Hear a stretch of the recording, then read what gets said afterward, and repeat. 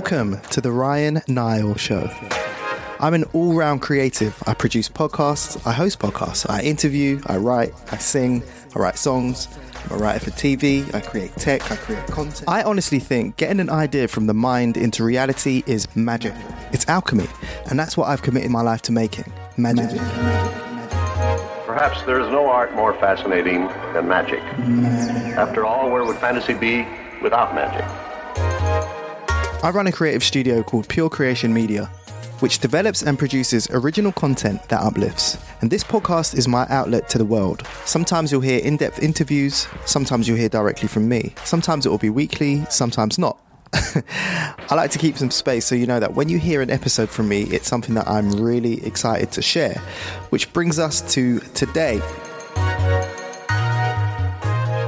So back in January, I let you know that I was working on a mini-series of conversations I had during lockdown over Zoom that I wanted to share. And I'll be honest, the whole having conversations over Zoom, I'm not a huge fan of. Early listeners of the show will know that I really love doing in-person interviews, really connecting with my guest in person and having a deep human connection. This is a bit more challenging over Zoom while we're all in lockdown. But nevertheless, I did want to share these 4 special episodes. And I'll tell you why it's taken me this long to share them. I'm a person that needs a big why. As I said in my intro, I want this podcast to be a real outlet for things I'm really excited to share. And it just so happens that a very good friend of mine and an inspiration and someone who I have the privilege of producing, Alex Holmes, he has a book coming out on April 1st called Time to Talk: How Men Think About Love, Belonging and Connection. Welcome to Time to Talk. I'm Alex Holmes, your host, and this is where I speak to life seekers, healers, and leaders in their fields to break down the stigmas of mental health, heal, and become emotionally courageous by having one compassionate conversation at a time. And if you know me, you know that this is a topic that I resonate with a lot. So really the stars aligned on this because the conversations I had in lockdown are on this topic. I have 4 episodes coming up for you, ending with an in-depth interview with Alex Holmes about the book. The interviews are with 3 men from the UK, and we delve deep into how men think about belonging, connection, love, and so much more. So I want to dedicate this mini podcast series to Time to Talk: How Men Think About Love, Belonging and Connection, which is out April 1st. You can get the book anywhere you buy a book, Amazon, WH Smith. Check out your local bookstore too. So Alex, thank you for writing this book. Thank you for giving me a big reason why I should share this mini-series. And thank you to my guests for being so open on this series. And I really hope that you enjoy what we've got coming up. And now, your host. Just a quick update from me and what I've been up to. As I said in the last update, the first original podcast outside of this show under Pure Creation Media is out, and it's the Medic Mum podcast hosted by Dr. Poonam Krishan and Dr. Stephanie Uwe, and it's going amazingly well. We are on episode 15 at time of recording. We've just landed our first sponsor with Water Wipes, and I'd just like to say thank you for all your support if you have been checking it out. If you're a new parent, it's perfect for you. Make sure you check that out. Anywhere you can hear a podcast, that's the Medic Mum podcast, the Medic Mum podcast on Instagram. So on these updates, I want to answer 2 questions. What's something I've been struggling with, and what's something I'm inspired by? I think this will keep me in check, and it will keep me thinking about what have I been struggling with and what am I inspired by. A lot of the times when you are struggling with something, it's hard to connect with what gets you out of that. So I want to kind of keep track of the things that inspire me and the things that I'm struggling with. So things that I've been struggling with recently: panic, anxiety. During this global lockdown, health is one of the main topics that's occupying our minds globally, I think. And at the start of this year, I had a little health scare, or a little nudge, I like to say, from my body. Things that I had to get checked out as a male, as you can imagine, and I had to get them checked out thoroughly. As a Black Caribbean male, things like prostate cancer are a real risk, and even though I'm 36 and not within the risk category, I just wanted to get the all clear and make sure that there wasn't anything. But within that period, and I think due to several other factors, my body has been going through almost a constant state of panic or anxiety, and I realized that I've lived with that for such a long time that my body seems to think it's normal to be in a fight or flight state for things that just aren't fight or flight worthy. So my body reacts as if there's a lion around the corner that's going to eat me, when really I'm just standing up on a Zoom call or recording this podcast right now. And it's exhausting, and meditation has helped a lot. So many things have helped, but yeah, it's exhausting, and that's something I've really been struggling with, overcoming the physical sensation of panic when there's nothing to be panicked about. And the hard thing is, in my mind, I'm not panicked. I'm super calm, but my body reacts in this way, which is a challenge. But yeah, I'll let you know how I get on with that. I don't know if I need to get something prescribed or have maybe CBD oil or something like that, a tincture, or I don't know, something that will calm the nerves, I suppose. So yeah, that's something I've been struggling with, but I'm doing better today. Hence me recording this. So something I've been inspired by now, finally got Disney Plus working on my TV, and on Disney Plus there's a documentary series called Inside Pixar, and Pixar is just such an amazing company, an amazing animation studio, and such an inspiration of mine, just in terms of how it's run, the culture that they've fostered, and how every single person, whether or not they're an artist or a creative, they all approach their work in a really creative way with purpose and meaning. And it just really makes me remember what I'm doing here and what I'm doing with this company and what I'm doing with some of the ideas I have in my brain and what I want to get out there. So yeah, I would highly recommend that series if you're a creative. Check that out. The episodes are like 8 to 10 minutes each, and they're just really, really good. I really love them. So yeah, that's something that's been inspiring me a lot lately.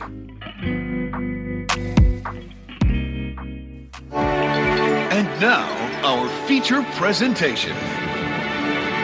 On today's episode, I speak with Mr. Unique Voice, aka Nana Marfo, and we talk about how he was born without a voice, but now he's speaking out for others.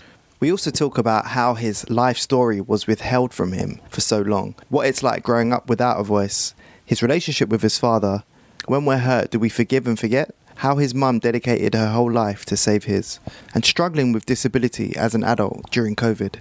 I got a huge amount from this conversation, and I hope you do too. It's really illuminating. So I would implore you to listen through to the end, because it's really uplifting and I think you'll get a lot from it. It's really inspirational. Nana, we salute you. So welcome to the Ryan Nile Show. Nana, how are you? I'm good, thank you. Thanks for coming on, man. I know we've been trying to organise this for nearly a year now. Yeah, long overdue. Yeah, and now we're in the second lockdown. We were postponed by the first lockdown because we were supposed to do this in person. Yeah. Which I prefer, but yeah, it's just been crazy trying to organise anything that's in person. So yeah, I appreciate you jumping on Zoom today. My pleasure. This podcast is sponsored by Zoom, like everybody else. So yeah, man, I really want to, uncover your journey so far. So listeners, Nana is a children with disabilities family worker, and that is not by accident. Nana is well positioned for this kind of role, and we're going to uncover that. The show is all about the moments that change us, those times in life that really define who we are, and that's what we're going to uncover today with Nana. So the first question I want to ask you, Nana, is why are you nicknamed Mr. Unique Voice? I knew that question was coming. Mr. Unique Voice stemmed from my life experience and basically being able to have my voice heard in particular realms that my voice shouldn't be heard. It all stemmed from being born with a limited, narrow airway and the possibility of me not having a voice at all. Right. So the uniqueness of me being able to have a voice based on the condition I have is a miracle in itself. And it's a unique journey. Absolutely. So just talk to me about that. What is a narrow trachea, and how young were you? You're not the only one. Tracheostomy. Wow. So basically, I was born in the 80s when medicine hadn't advanced. And when I was born with a narrow airway. And to add to that, I was born 6 months premature. Right. So my airway hadn't developed. Oh, I see. Yeah. Obviously, being born at 6 months, you can imagine some of my internal organs hadn't fully developed with me. But let me break it down for you. So being born 6 months premature, 3 months early, but in terms of my organ growth, I was 3 months undeveloped. Wow. So the supporting organs weren't there to support the growth of your voice and your your airway, even to breathe, right?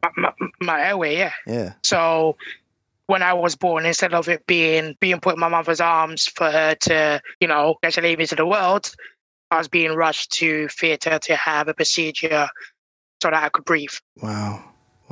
So yeah, the way my condition was and how fine they were to my voice box, I don't think I had my first cry. So when I was growing up, their scare was, would I be able to talk? I see. That is, wow. Never considered that, because that is such a, a defining moment of a birth, isn't it? That's what we're kind of conditioned to. All right, when is the baby going to have that first cry, that first breath of air and that first cry?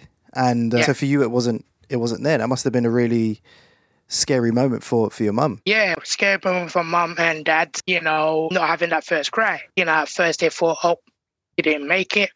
What's wrong? What's going on? And the doctor said, yeah, he's alive, but we need to wheel him off to do a procedure straight away. Man. So I spent, because of my underdevelopment and my narrow airway and medicine being what it was in that time and space, I spent 2 years in an incubator in Guy's Hospital.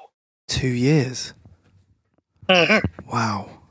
So I didn't come out till I was about 3. So you didn't come out of the hospital at all? It was just in the hospital? No. Wow. So no, because they were so frightened that something was going to happen. Bearing in mind, I had 3 near-death experiences. So I was in ICU 3 times.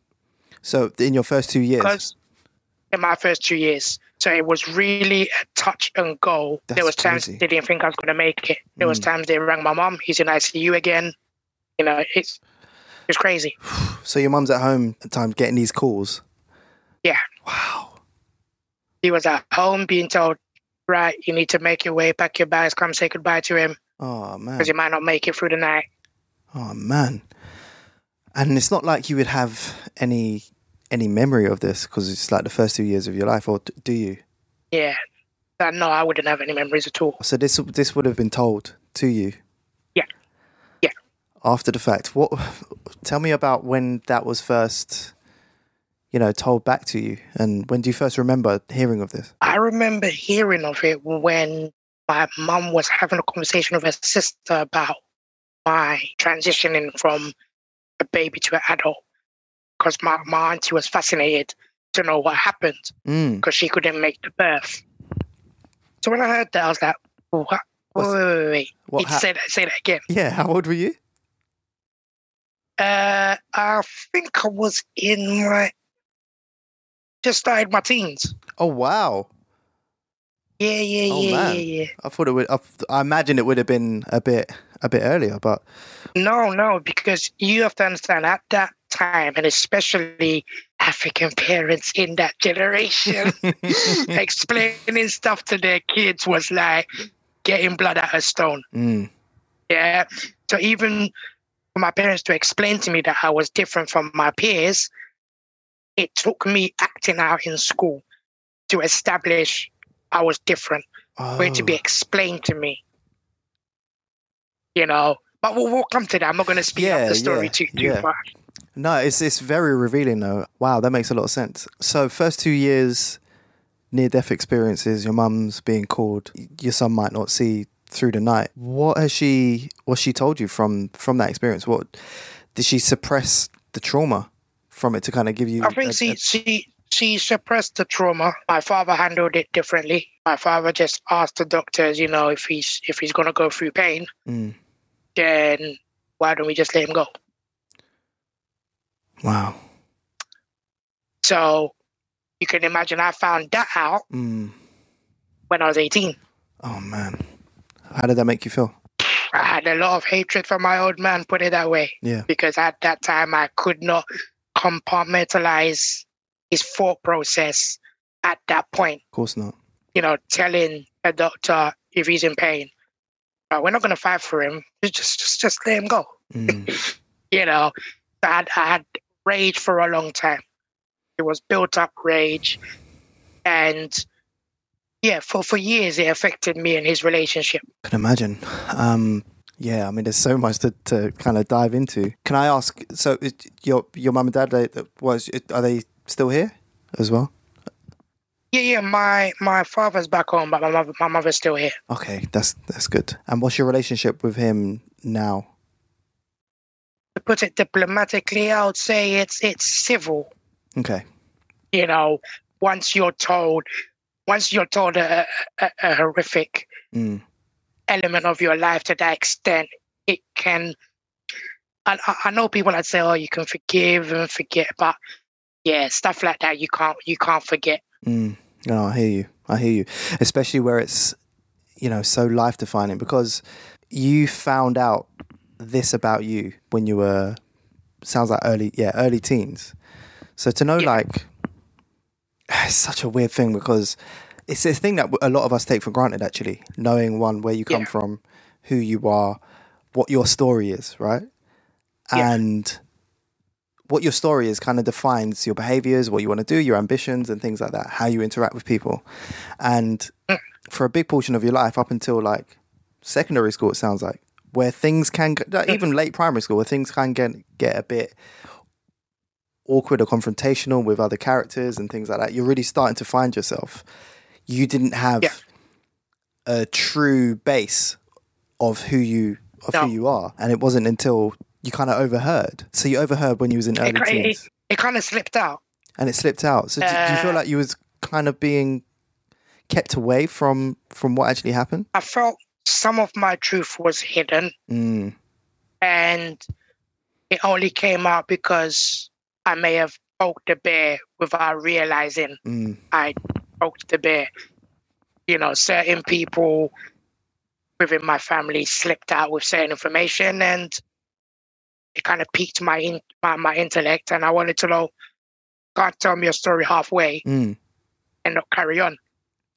I can understand some people thought it would affect the relationship, but if it's about me, I needed to know. Of course. And it did affect the relationship, but such is life. Things happen for a reason. They do. But did you feel that they maybe kind of withheld that information with a good intention to begin with, and then it kind of just, once you hide something, then you have to start hiding all these other different things, and it's like when you tell one lie, you tell another lie to cover up that lie. Yeah, exactly. It just carries on. And then and then it's like, it's not even so much the information that hurts you, it's the lies. Yeah, I think I think back then they had true intentions, They didn't want things to go pear-shaped. And plus, every human being walking this earth knows, you tell a child that their parent didn't want them, that defines the relationship and can possibly destroy. If you're not a person who's strong-minded, it can possibly destroy a person's confidence and makeup of how they proceed in life. With me, it was the opposite. It made me angry. It broke the relationship between me and my father. Up until that point, I held him as a god. Right. But then when I found that out, I just thought my whole entire life was a lie. But it defined and it shaped me for who I am and who I am today. Absolutely. So I guess it needed to come out. I'm glad it came out when it did, because if it came out in my old age now, I probably would have been a broken man. I probably wouldn't have handled it as best as I'm handling it now. For sure. So did they have the right intentions? They possibly did. But what hides in the dark comes in the light. Always. It needed to come out. It did. And I'm just trying to think, what health implications that had on you with holding the information. What did you know and what didn't you know? at the time growing up, as I said before, I didn't quite establish I was different from others. I just thought I was regular Joe Blogs. I could play with my friends. There'd be no consequences. And I could do, the world was my oyster. Finding out that information, I think over years, it built up a lot of anger issues. So I think over the years, it then developed into high blood pressure. So it escalated from me being angry a lot to not being able to maintain my, blood pressure because, I was always thinking, why? Stewing on it. Why me? I was always, dwelling on it. So is this before you found out? So let's say like 11 or 12 years old, because you kind of said that you was having episodes or like acting up in school. Was there this like physical building up of tension that was like manifested by things you didn't know, or?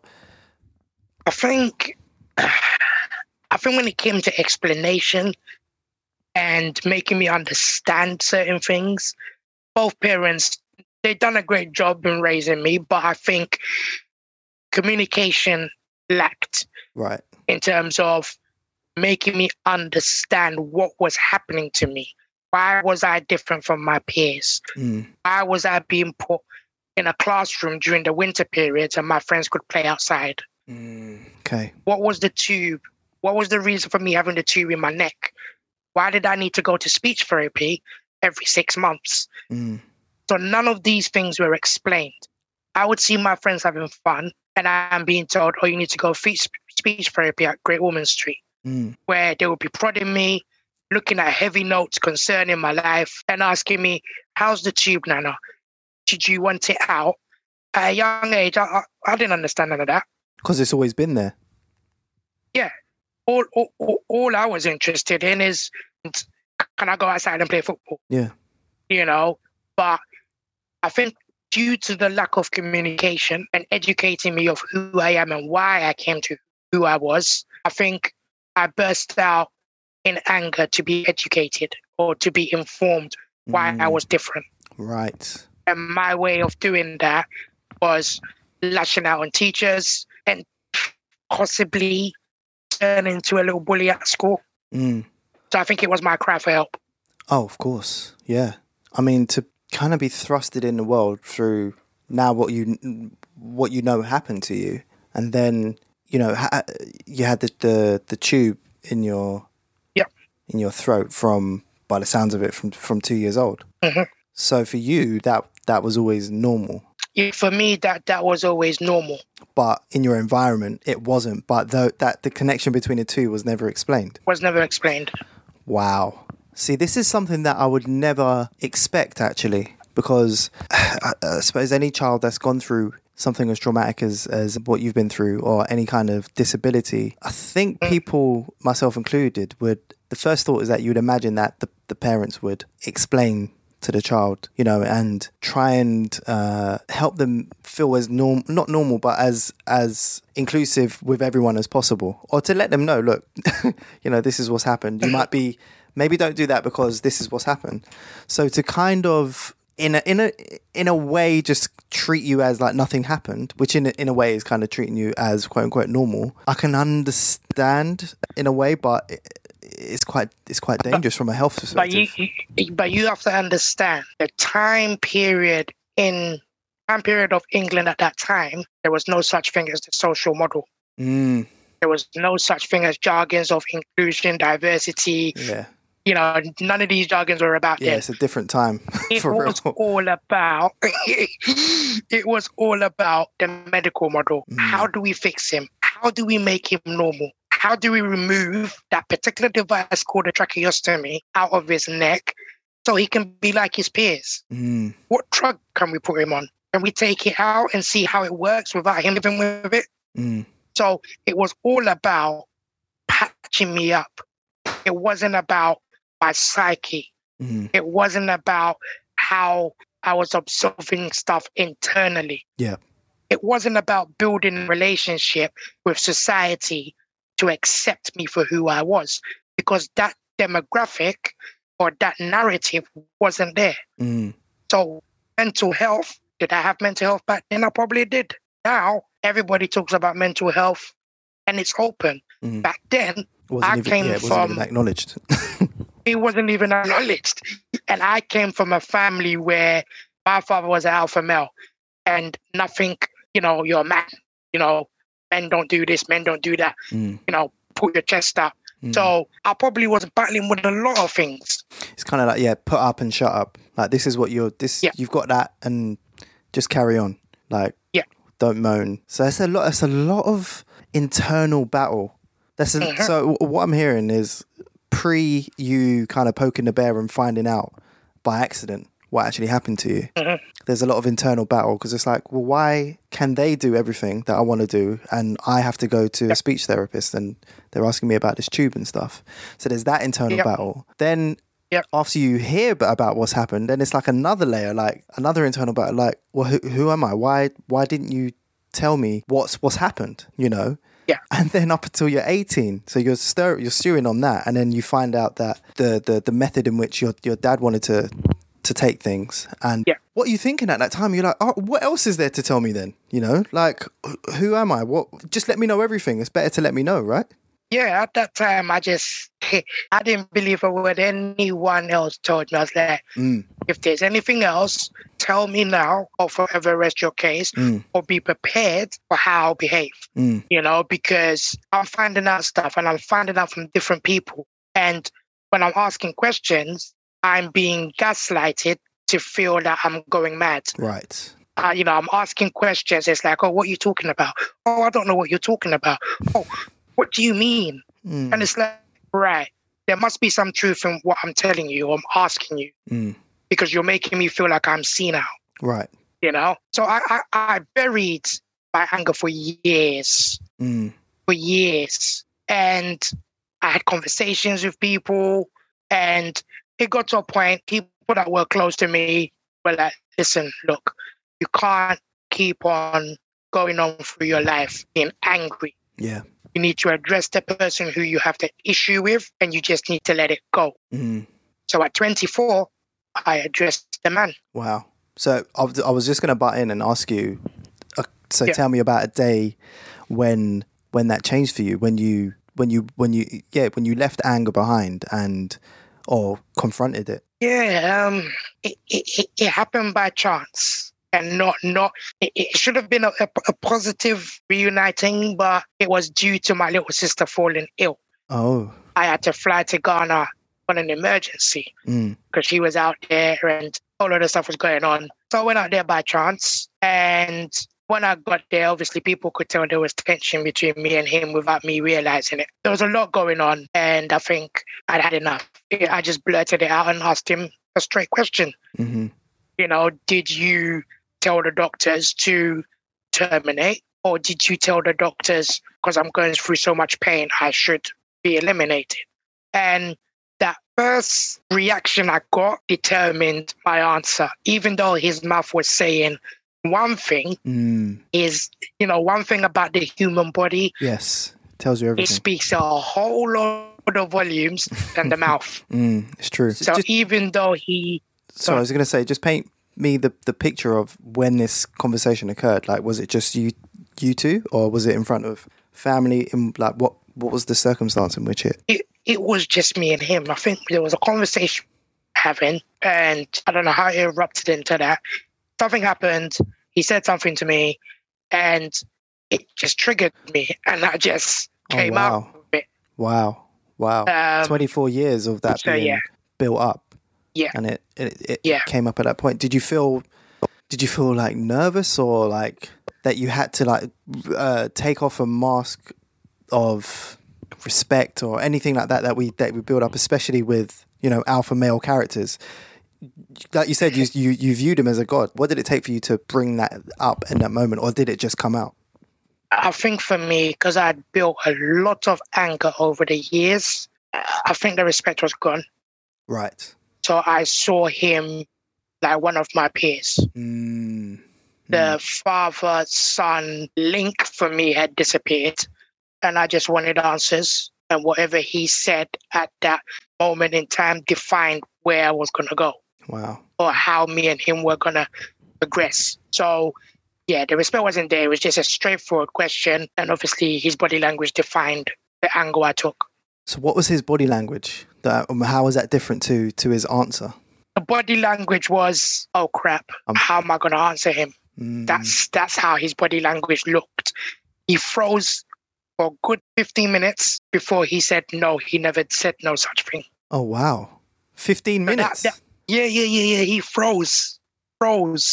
So what was you doing in that 15 minutes? Just like waiting? I was just waiting for him to just say something, and when he said no, I asked him a second time. He repeated the word no. And in my mind, I already, when he was saying no, in my mind, I was saying yes. Yeah. Because that pause alone made me realize, okay, you've probably realized you did something which you weren't meant to do. And you're doing what the government do, where when they don't want to be direct with an answer, they skate around it. So you're not giving me the answers I need, but your body language is giving me the answers I need. Yeah. Wow. I mean, when you first said, it just came out and his body language told you everything you needed to know, and then his answer came out. To me, it sounded as if, that was a quick exchange. I didn't imagine it to be this 15 minutes of like awkward tension, because that's what it would be, especially if it's just you two. After all of these years, your whole identity is kind of wrapped up within this story, and your health as well. Yeah. And you muster up the courage or the will to ask this question. And for there to be that 15-minute silence, I'm sure everything went through your head and you got everything that you needed to know from there. Yeah, I did. I mean, it wasn't even plucking courage. It was a thing that in my mind, I wanted answers. So I didn't care how I was going to get it. Or how I came across, whether I came across aggressive. Right. I needed answers. So I don't think he was prepared. No. I don't think he thought I was going to ask him that question. And for a minute, it was like, I think the first thing he said before he answered was, who told you? Right. Who's been speaking to you? And I was like, okay, that's irrelevant.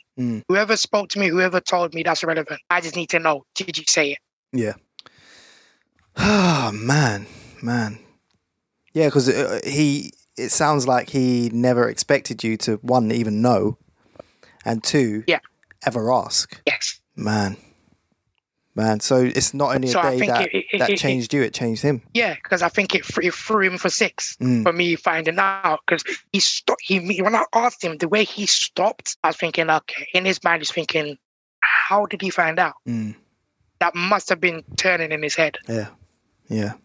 No, definitely. Like you said, if you've started, this whole thing with lies after lie after lie after lie, and you've covered it up, that in a way becomes the normality.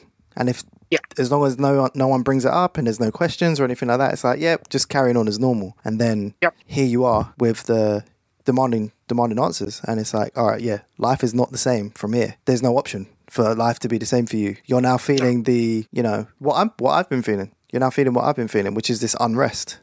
I've not been settled this whole time. And in order for me to get peace, because you said this conversation came off of your friend saying to you, you need to kind of drop the anger, or you need to release that somehow, and this conversation coming almost by accident, but everything happens for a reason, like you said. Yeah, it's almost like a transference, it sounds like. Did you find, after analysing his body language and getting a message that you got, I was going to say that you needed, but getting a message that you got from him, did you feel any sense of peace? Like what went through your mind? What decisions or what thoughts happened at that moment? Was I relieved? I don't think in that moment in time I was thinking about being relieved. I think I was disappointed. And, to grow up with a man who I felt had my best interests at heart, and then to get to the age I'm at and then to realize, okay, all of that was a cover-up. And to understand that, okay, I really am in this world due to my mother.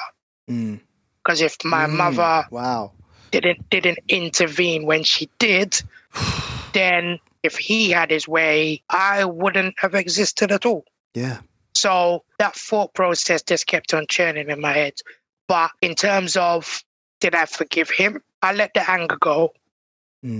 But did I forget? Not really. I don't think about it as much now in my latter years, but it's just a stone wall between me and him. Yeah. You know? Absolutely. And you know what? I think in my philosophy and the way that I view things, I think that's fine. There's a lot of kind of new agey thoughts about forgive and forget and, you know, like rekindle and stuff like that. But yeah, I personally view things as letting go the anger is the thing.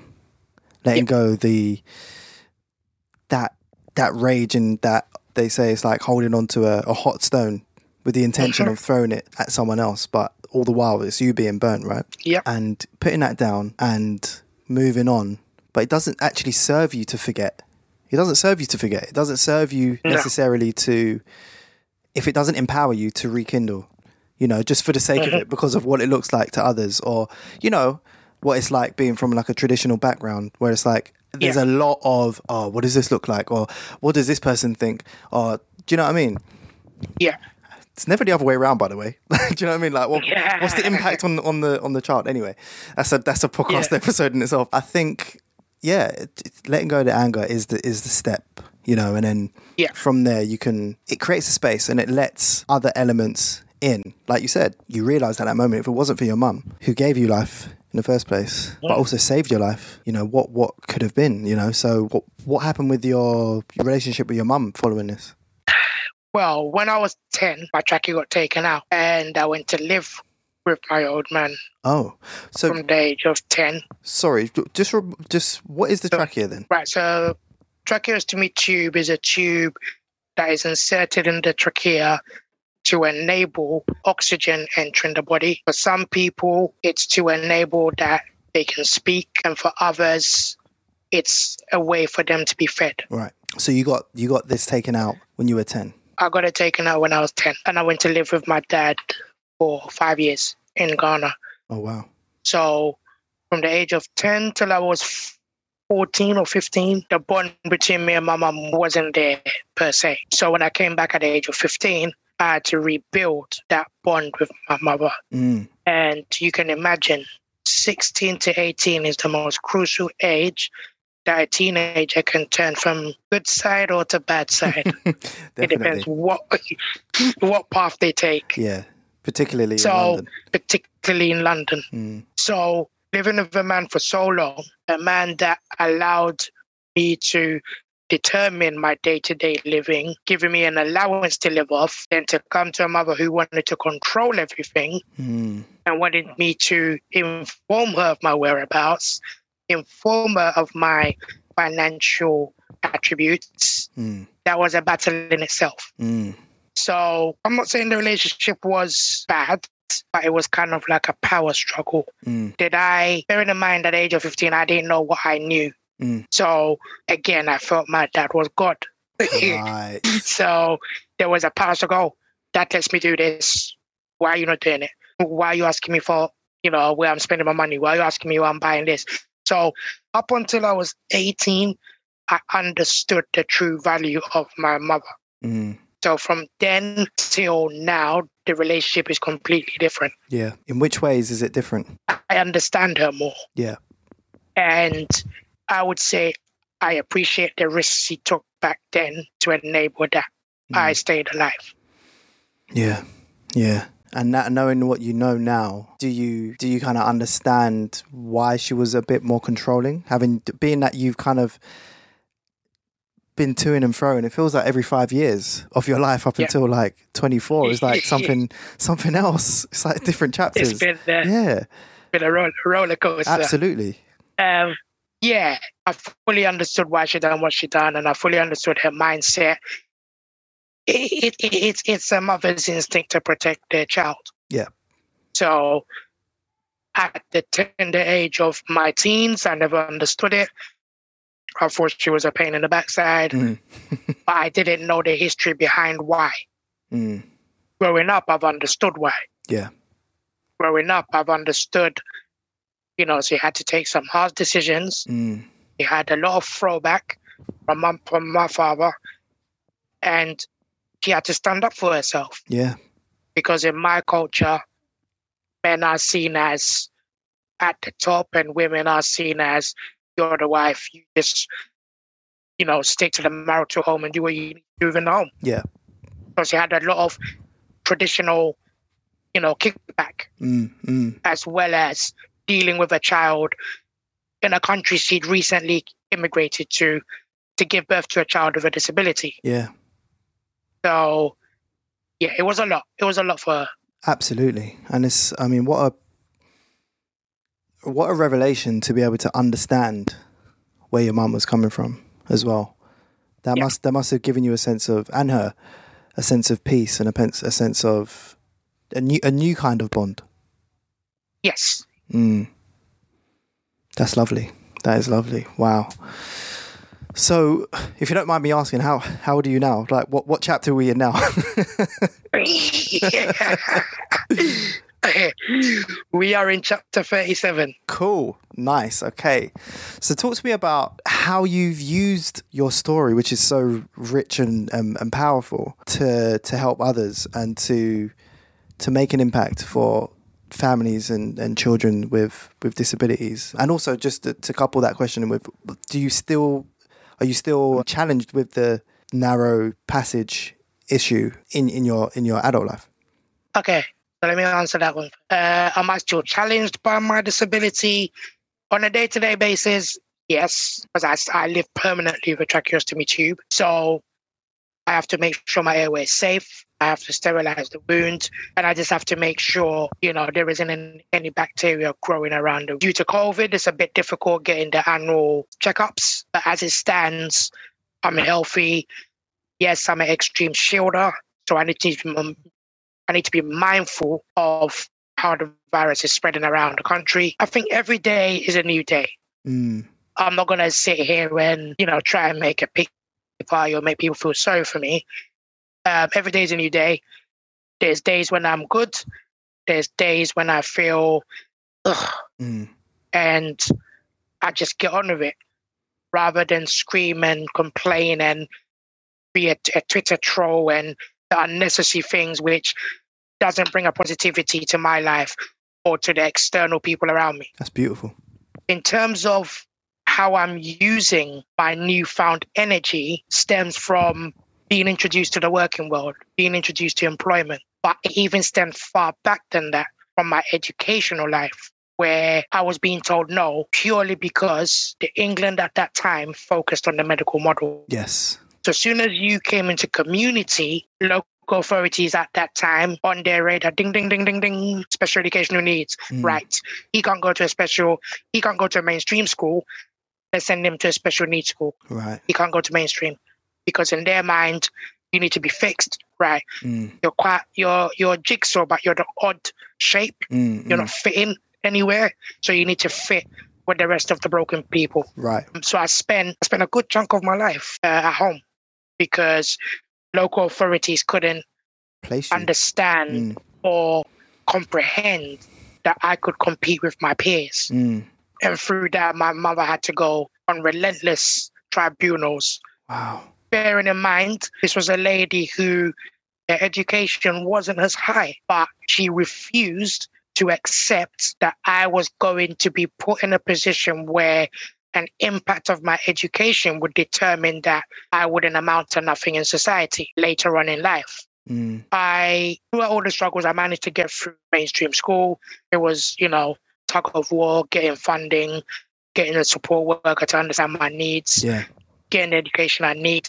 I may have not got the right GCSEs, but comprehending what I've been through with my life, if I was to be your A-star student, it would have been a miracle.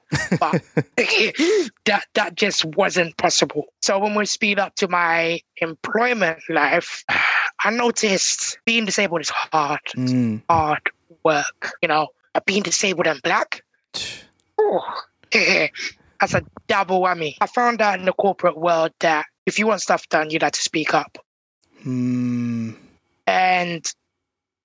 bearing in mind, I'm coming from a culture where people saw me as disabled and people saw me that my voice didn't matter. Yes. So I'd grown in an environment where I'd sheltered my voice over the years. I'd grown in an environment where when my peers spoke, I didn't speak. I'd grown in an environment where my voice couldn't project itself strongly because of my condition. Yeah.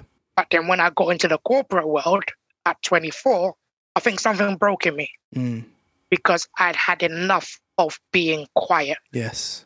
It's like that dog that you've been terrorizing is. Eventually, what does the dog do? The dog's going to attack you. So I became that dog who turned and was attacking society. Society had imprisoned me for so long that when I attacked, there was no rationality behind how I was verbalizing things. I just wanted to be heard. Right. And you were going to hear me regardless of how you decided to digest the information. Right. So I think when I go into that corporate space, I wanted certain reasonable adjustments in that corporate space. I wanted to be accepted as a worker as everyone else. I wanted to be understood and given the platform to be able to do a good day's work and to get a good day's wage. Yeah, of course. Like everybody else. Unfortunately, I had a lot of kickbacks and I was put in a position where I was told, oh, don't worry about it. When the issue gets worse, we will sort out the problem then. Of course. Now, I'm never a person who likes to leave stuff to the last minute. I'd rather sort out a cure and have a prevention before the issue erupts. Absolutely. So when I was being told, oh, don't worry about it, we'll sort it out. And then when the problem actually came, I was penalized for being disabled. I was like, no, being disabled wasn't my choice. Right. Being born 6 months early wasn't my choice. Living with a tracheostomy tube permanently was not my choice. Yeah. So I then decided to speak out. I decided to, challenge managers in the workplace concerning my duty of care. I decided to start reading employment law books. And fancy Facebook decided to do Facebook Lives. I jumped on there. I jumped on there in 2016. Yeah.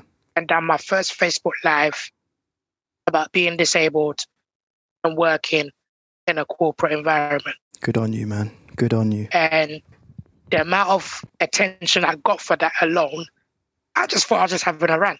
Yeah. But the amount of DMs, people actually ringing me on Facebook Messenger, you're saying something that I've been thinking about for years. Yeah.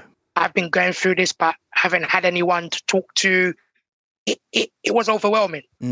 So then I realized that as much as the Disability Discrimination Act came into force in 1995, nothing had changed. Yeah. They just put writing on the wall. Basically. It was an act that no one enacted. There you go.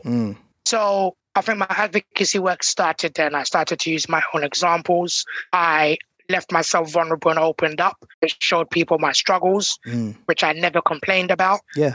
Yeah. Some of my friends watched those videos and was like, wow, we didn't know you went through this. Wow. We've been friends with you for years. Yeah. And we never knew this is what you went through behind closed doors. You never complained. You never asked for a pity party. You never used your disability to say you can't. But that's because I had a mother who didn't allow me to do that. Yeah, I just got goosebumps when you said that, actually, because I was going to say there's so many parallels to what your mum did in advocating for you from right from the start, man, and overcoming the numerous barriers that she would have had to go through as a woman, as an immigrant. That you said not being educated to the point that you'd expect to be able to handle tribunals and the battle that she's had to do. And you have to remember, around those times as well, it was heightened with Stephen Lawrence. Yes. Yeah. So you can imagine the backdrop or the kickback. Definitely. She was getting around those times. Definitely. Yeah. The social landscape at that time would have made it so much more difficult. Also, there's no internet. So it's a very much a solo mission, So God bless your mum, man. And God bless you as well for carrying that on. And it's obviously within you, and it's a beautiful thing to be able to take all of those chapters and what you've been through, but turning it around and using it to literally help others, to be that voice. And it's poetic in a way. And I don't want to put your condition into poetry, but the fact that you didn't have a voice, and now you are a voice. Man, that's it's epic. It's epic, and I'm in awe. That's why I'm called Mr. Unique Voice. Absolutely, man. Absolutely, and I'm in awe of what you do and your mission and what you have to go through every day, especially what's been happening this year. Like you said, you're an extreme shielder as an airborne virus for someone with a respiratory condition. Respiratory condition. But to take each day as it comes and to carry on with your mission is just absolutely inspiring. Absolutely inspiring. You know, and I didn't think my story was that powerful, if I'm being honest, from when I started doing my advocacy work. But the opportunities I've got just by making people see my story and to make them realize that if I've been able to get to where I am, you can definitely open the door and get to where you need to be. You know, with the Independent giving me a voice, allowing me to put pen to paper, to share the narrative on disability, you know, the Metro giving me my first article speaking about being voiceless. You know, the opportunities I've had because of modern technology is amazing. Imagine if this technology was there when my mother was fighting for me. Where would I be? Right, exactly. Amazing, man. Amazing. Yeah, like I said, I'm just so inspired by what you do in your continued mission. It's beautiful. So in your current role, is there a way that people can interact with you, or is it talk to me a little bit about that. Right. So my current role is a daytime job. So that's for a local authority. So that's for people within the borough that I work for. It's basically supporting children who have disabilities and their families. And that's enabling them not to go through the pitfalls I went through in the 90s. Yes. You know, you can imagine laws, legislations, numerous cases of other children have heightened the awareness of children and their families. So for me, I suit that role because of what I've been through as a child and being disabled. However, in terms of people reaching out to me, I have a organization called Unique Abilities. Unique Abilities is a platform that enables people with various disabilities. There is no age restriction. I've had 16-year-olds reach out to me. It's to enable people to have a voice. Yes. Your voice is valued. Your voice is important. Your difference is important. You know, you should never shy away from who you are. I did so for so many years. And had I not had that turning point, I probably wouldn't be as charismatic as I am today. Absolutely. So